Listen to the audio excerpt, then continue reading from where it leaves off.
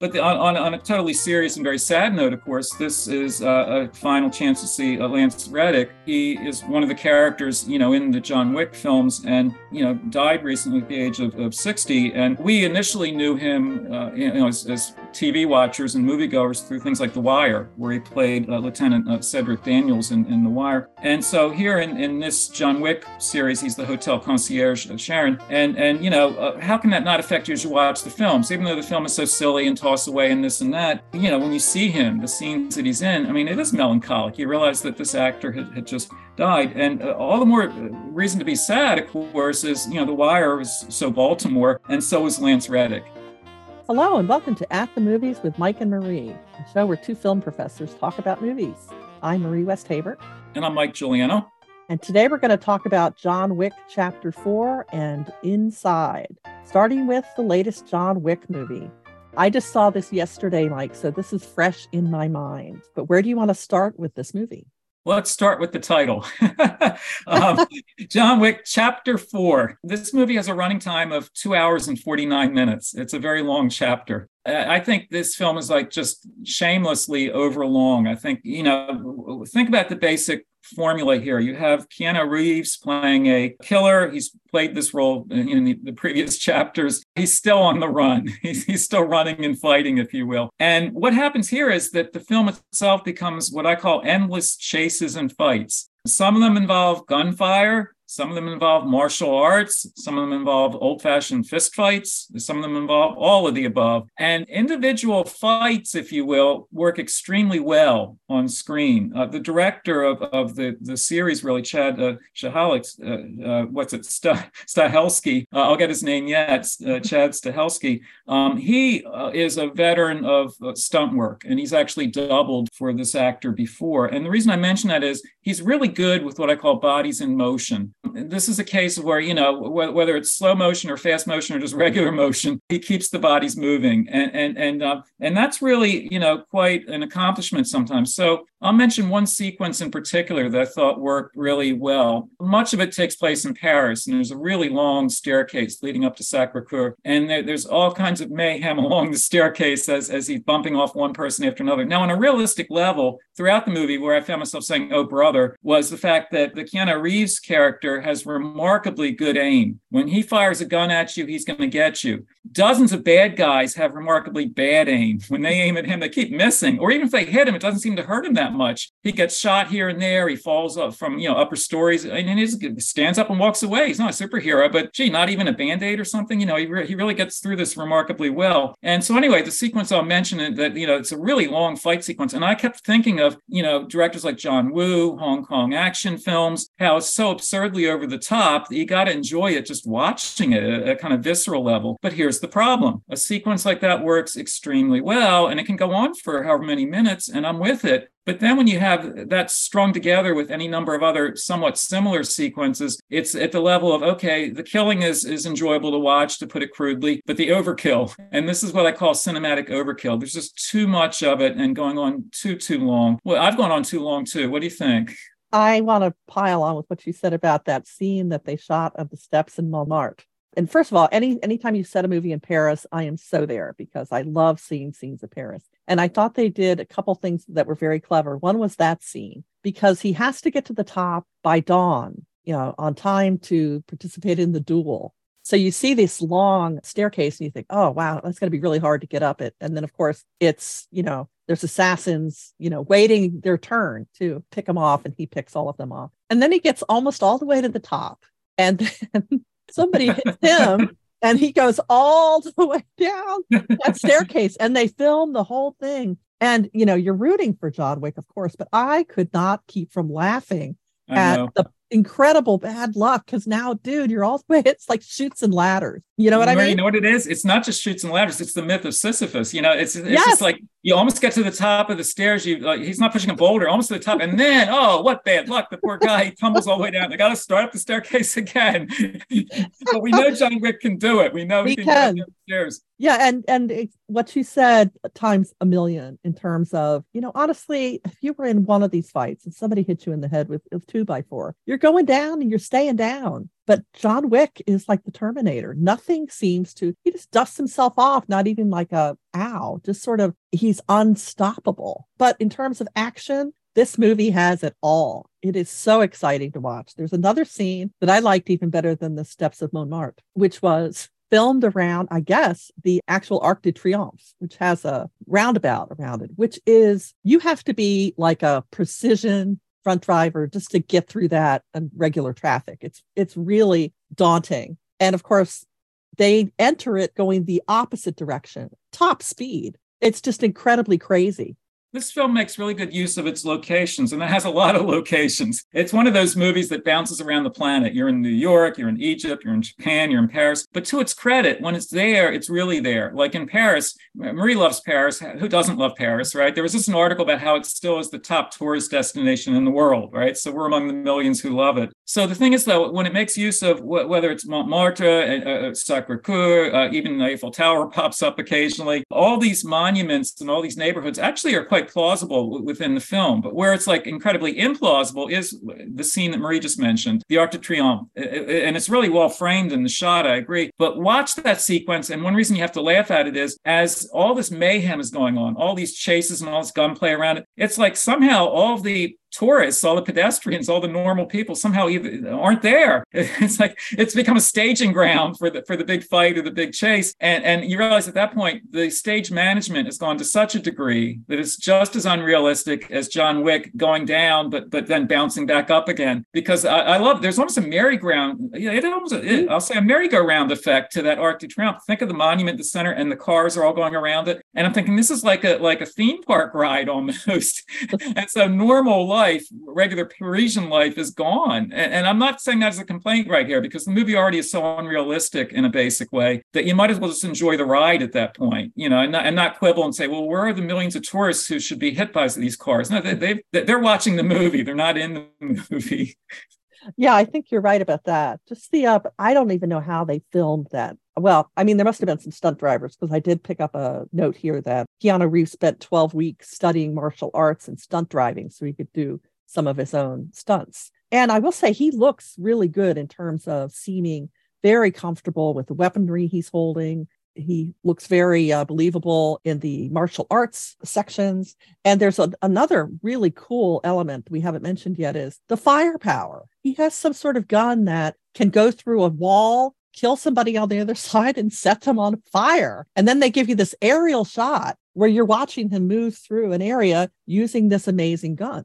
Not only that, Marie, but it has like endless rounds of ammunition. These sequences going on, and I sometimes with a movie like this, I'll try to do what I call a body count. Sometimes just out of boredom, like how many bad guys does he knock off? I can't count that high. I didn't even try it at a certain point because so many go down. But again, at that level of like how many rounds of ammo before you have to reload, he just keeps firing away with it. But in terms of Keanu Reeves, in writing about this film and just assessing his career at this point, a number of people have described him as essentially aging with grace. That he's in great shape. He looks really good. He's had a long and durable career, and he's really in peak form here, isn't he? He's really very good in the film, and he's got a persona here, the John Wick persona, that essentially is Clint Eastwood. He's got that laconic identity, the line readings, not too much, very few words actually. One reason he probably took the role is, yes, he could train for all the karate chops and all the fast driving, didn't have to worry about dialogue too much. He goes for long scenes without any dialogue at all, or he has dialogue, but it's done in the sort of Clint Eastwood / John Wayne way of you have a word and then you can count to 10 and then you have the next word. And he just really, really draws it out that way. And he knows what he's doing with this. And again, you're watching him as an action hero. And I think that actually works to the advantage of the film. If they tried explaining more in terms of why all this murder and mayhem is going on, it's sort of there in terms of his former employer who's like really ticked off at him. And, this high table kind of nonsense in the storyline, who he used to work for and how they're after him. You just can't worry over that because the film doesn't particularly. It just presents it. And again, that's where it's almost like a Hong Kong action film where if you're looking for rhyme or reason or logic or anything like that, the laws of physics, you're looking in the wrong place. This film just has its own agenda and you just go along with it if you're going to go along with it. But bear in mind, you'll be going along with it for almost 3 hours. So you got to be set that way. So make sure the babysitter's being well paid and, and you've got, the insurance is paid for at your house and everything is all lined up so you can go off to the movies for a few hours. It is a long movie, but there is never a moment where the action flag. It is nonstop action. I want to mention the number of kills because when I put it on Facebook, I was going to go see the movie. One of my friends said, "Don't tell us the body count of how many people he kills." And then later I said, all of them, because I didn't even bother counting. But yes, he kills everybody that he is in his way. The other thing I wanted to mention is the iconic fashion that the John Wick look has. He has set himself up, Keanu Reeves for Armani. This iconic suit that he wears in this movie is made out of Kevlar. Is that not genius? Well, it is a fashion magazine spread, and that's the way, and the film actually presents it that way with how the character moves and how he's framed in the action. Again, they know what they're doing here. And so at a kind of visceral and visual level, it really holds your attention. So and you're in Paris. How can you not be fashionable? Yeah, you almost have to be. Yeah, even down to the shoes. They even make sure that you see a scene where he steps on someone, so you even get a sense of, his footwear. It is very, very deliberate pacing and action and shots. You're right. They know what they're doing. So this is John Wick Chapter 4. There's apparently a spinoff coming, the ballerina character from a previous John Wick movie. What do you think about that branching off sort of thing, Mike? Do you like that when that happens, or does it seem shameless? Well, of course, it's shameless. But there are possibilities for spin-offs here for some characters, and sad to say, not for others. And in terms of the supporting cast, we should talk about some of the other characters in it, the actors, namely. Lawrence Fishburne is in the film, and he's a very reliable actor, and he's quite good at what he does. Bill Skarsgård plays a villain here. And where I had to laugh because it's shameless in its own way is he's like one of these ultra villains, right? And the sure sign that he's real Eurotrash villainry is the fact that he loves classical music. If you have a villain like that sitting around, he's living the swank life and swank death and so on, but he always will have classical music playing. Because I don't know, there's something, if you're going to want to talk about degradation and just corruption and just, all around, badness, yeah, he's going to like classical music. I'm not sure what that says about classical music, but it's a trope in movies like this, that the moment you hear that music, it's like, uh-oh, he's going to kill somebody next. So I never really thought of Mozart and Beethoven that way, but somehow that behavior is engendered by classical music. I'll leave it go at that. But on a totally serious and very sad note, of course, this is a final chance to see Lance Reddick. He is one of the characters, in the John Wick films, and died recently at the age of 60. And we initially knew him, as TV watchers and moviegoers through things like The Wire, where he played Lieutenant Cedric Daniels in The Wire. And so here in this John Wick series, he's the hotel concierge, Sharon. And how can that not affect you as you watch the films? Even though the film is so silly and toss away and this and that, when you see him, the scenes that he's in, I mean, it is melancholic. You realize that this actor had just died. And all the more reason to be sad, of course, is, The Wire was so Baltimore, and so was Lance Reddick. He was a Baltimore native. He was a graduate of Friends School in North Baltimore. He had that strong local connection. And then, having bounced around in various ways, he sort of found himself as an actor when he was eventually going to the Yale Drama School. And then, again, when a career is cut short or relatively short like that,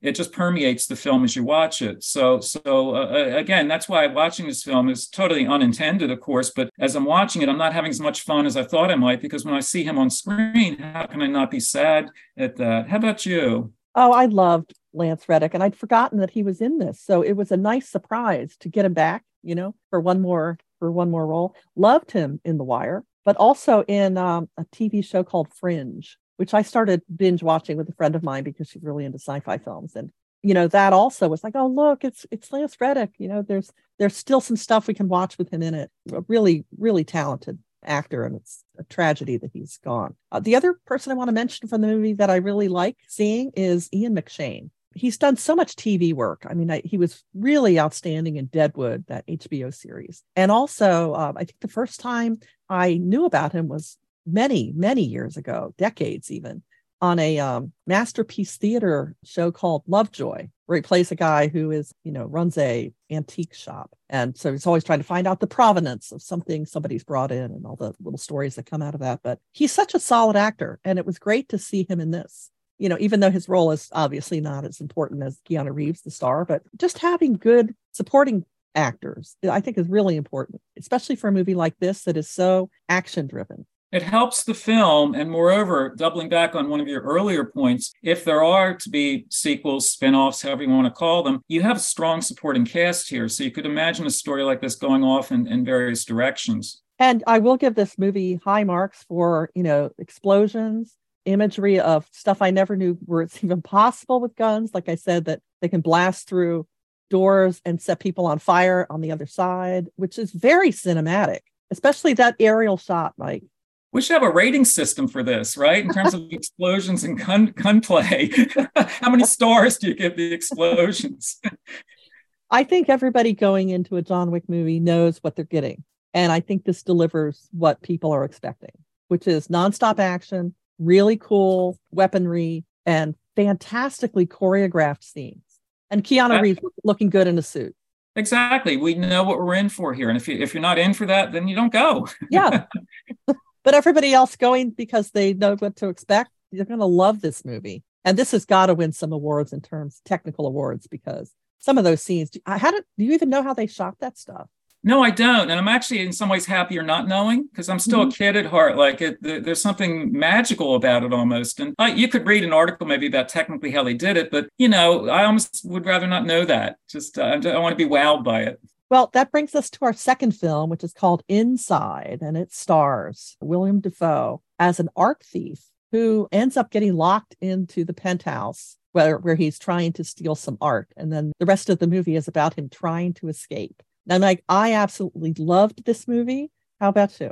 I initially loved it, and then I liked it less and less as it went on. What did it for you? Okay, the premise is quite intriguing. First of all, Willem Dafoe has played an artist before. Think about him as Vincent van Gogh and at Eternity's Gate in 2018, a few other movies where he's played an artist. And he's ideally cast here. I mean, it's really strong casting. And what I liked initially was just that premise. He's this highly skilled art thief, and he's been dropped into this, elaborate penthouse with a fabulous contemporary art collection. And essentially, Egon Schiele is the artist in particular that he wants to steal, but there's all kinds of contemporary art by actual contemporary artists. I mean, people in the art world would recognize some of the imagery. And so he's, supposed to make the heist, get out of there, and then things almost immediately go wrong. And I still really like the film at this point. So what goes wrong is, the film's clear about this. It's something gets tripped or triggered. Now he's locked into the apartment. He can't get out of it. What's he going to do? So I liked it to that point, and I didn't like it from then on. Here's why. He's been trapped in this wealthy man's apartment, and evidently there's absolutely no way out.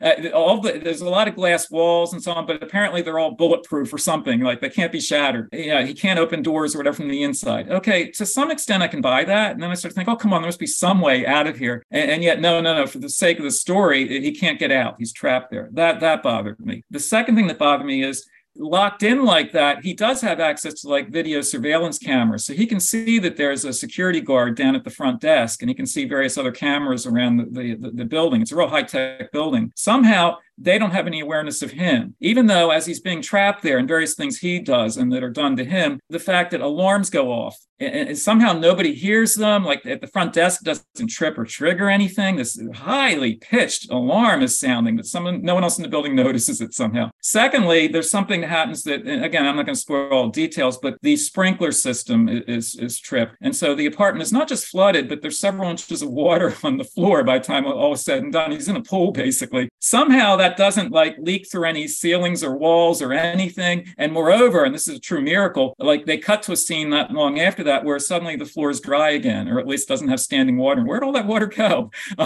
So there's some logical problems with it that way. And that really hurts the film, because you need a kind of airtight logic, I think, if you're going to really have a procedural like this. If you were locked in, what would happen to you? What would you do? The third and ultimate reason why I really didn't like it as it went along is Willem Dafoe is terrific in the role. I'm not faulting him as an actor, but the problem is that very thing. What happens, because he's alone for the duration of a feature-length film, the actor starts to vamp. It's partly a matter of what the actor's doing. It's partly what the script gives him. And after a while, it starts to seem like what I call acting exercises. And he says some really ridiculous things. And okay, maybe he's losing it. The character's losing it. He's going to say this or that. And then where it really gets so over the top, unlikely, and just heavy-handed, near the end of the film, he actually discovers one of the rare original copies of William Blake's The Marriage of Heaven and Hell. And he starts to read it. And we got close-ups. We're meant to linger on this. I think, oh, brother, now we're heading to some sort of metaphysical realm. And at that point, the film is just like, it's just tossing everything our way. It's just loony at that point. And maybe the character's gone loony, but I think the film itself has at that point. There's a kind of desperation to it. Now, almost as if there's some metaphysical finale we're meant to dwell on. And so really, that's why I said I initially liked the film a lot. And then scene by scene, it lost me. And I really didn't care for it by the end.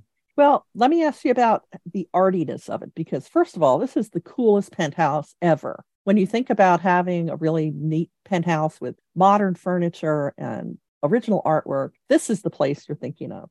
I thought there were scenes that were so beautifully shot. You could do a screen capture at almost any point and hang that on the wall.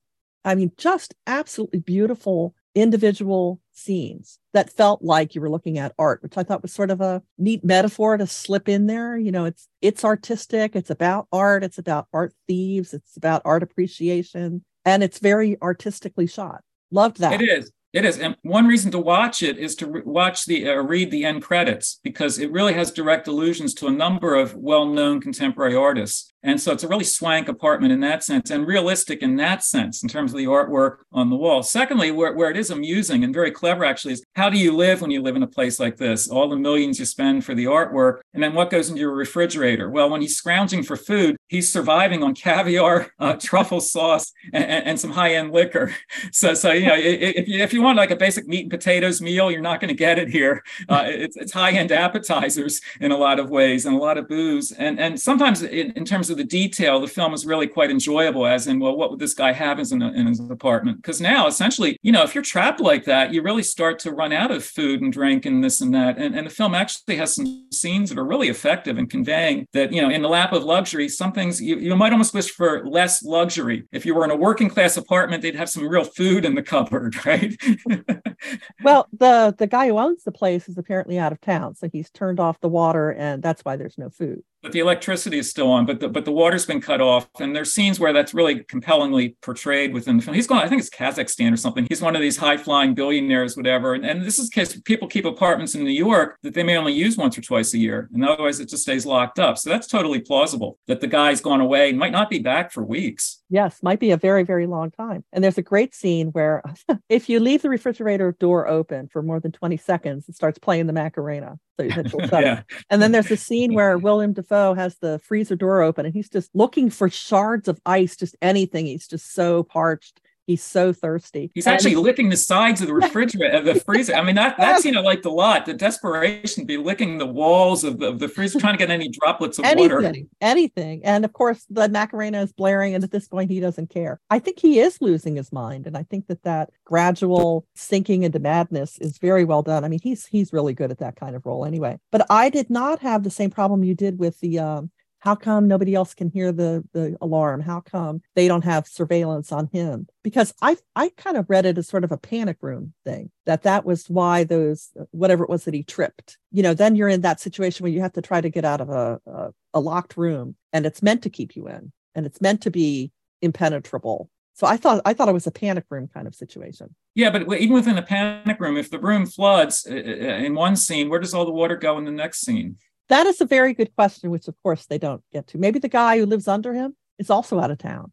But at some point, water tends to run downhill. So one of them up in the lobby, and won't that security guard finally notice something's wrong up in apartment, whatever number, way up at the top of the building? It's way up there. And the other thing I thought was really effective and beautiful is the scenes, you know, where he can see out, you know, at the beautiful skyline and the huge, tall windows interspersed with, you know, wall that looks sort of like a prison. So it's like this incredibly beautiful prison, and he can see where he wants to be, but he can't get there. Well, you know what? It's the gilded cage, isn't it? But one thing that's really also frustrating with film, he's also something of an artist, this art thief, and he starts doing artwork of his own, just out of boredom and desperation, whatever. And he tends to do it on the interior walls. I thought, why doesn't he just like make big letters that say "help" and put them on that big plate glass window looking out? Because there are enough like helicopters and whatever else going by, other tall buildings. Somebody surely would look across and see these big letters saying "help" in the window, don't you think? Except I don't think he wants to be rescued. He wants to escape because he's committed, he's be caught in the Yeah, he does. He does, but suddenly, like his phone's been cut off. He can't reach his cohorts to have them come and rescue him. But at a certain point, if you're facing starvation and everything else, you just want to get out of there. So I know what you're saying. He doesn't want to have like the police see the help sign, but maybe somebody who could get him out of there. Because after all, his escape plane, he tries going up through a skylight. But if you go up through a skylight, if you're really way up on the roof, isn't that the same thing as a help sign? Somebody's going to see you up on the rooftop, and it could be a police helicopter or just a commercial plane or something. Marie, at that point, he's exposed on the roof, wouldn't he? If he manages to get up there, let's put it that way. Would that be any different than putting help in the window? I don't know. I mean, I guess we don't know what his plan was after that. Bring up a bunch of sheets and make a rope out of sheets and rappel down the side of the building. But what's the plan? In a lot of movies, he would do that for sure. and then he'd just drop to the sidewalk and just brush himself off and head on to the next film, a sequel to this. This is a case where, again, the character is not well enough defined, actually, in terms of background and motivation and so on. For sure, but you never really had enough sense of him when he was sane, do you? I mean, he's almost, I don't want to say a cipher as a character, but a sort of quasi-cipher. Mm-hmm. I did think this was a brave role because Willem Dafoe, is carrying the whole movie. I mean, there are a couple of other characters, but they are not, I think he's in every single scene. Yeah. He must have taken it thinking, this is going to be a tour de force acting opportunity. This is, I think, clearly pitched to, I'm going for a best actor statuette, because he pulls out all the stops. He does. I mean, he keeps eating the scenery. In this case, like multi-million-dollar paintings, he should just like eat his way through the drywall and escape that way.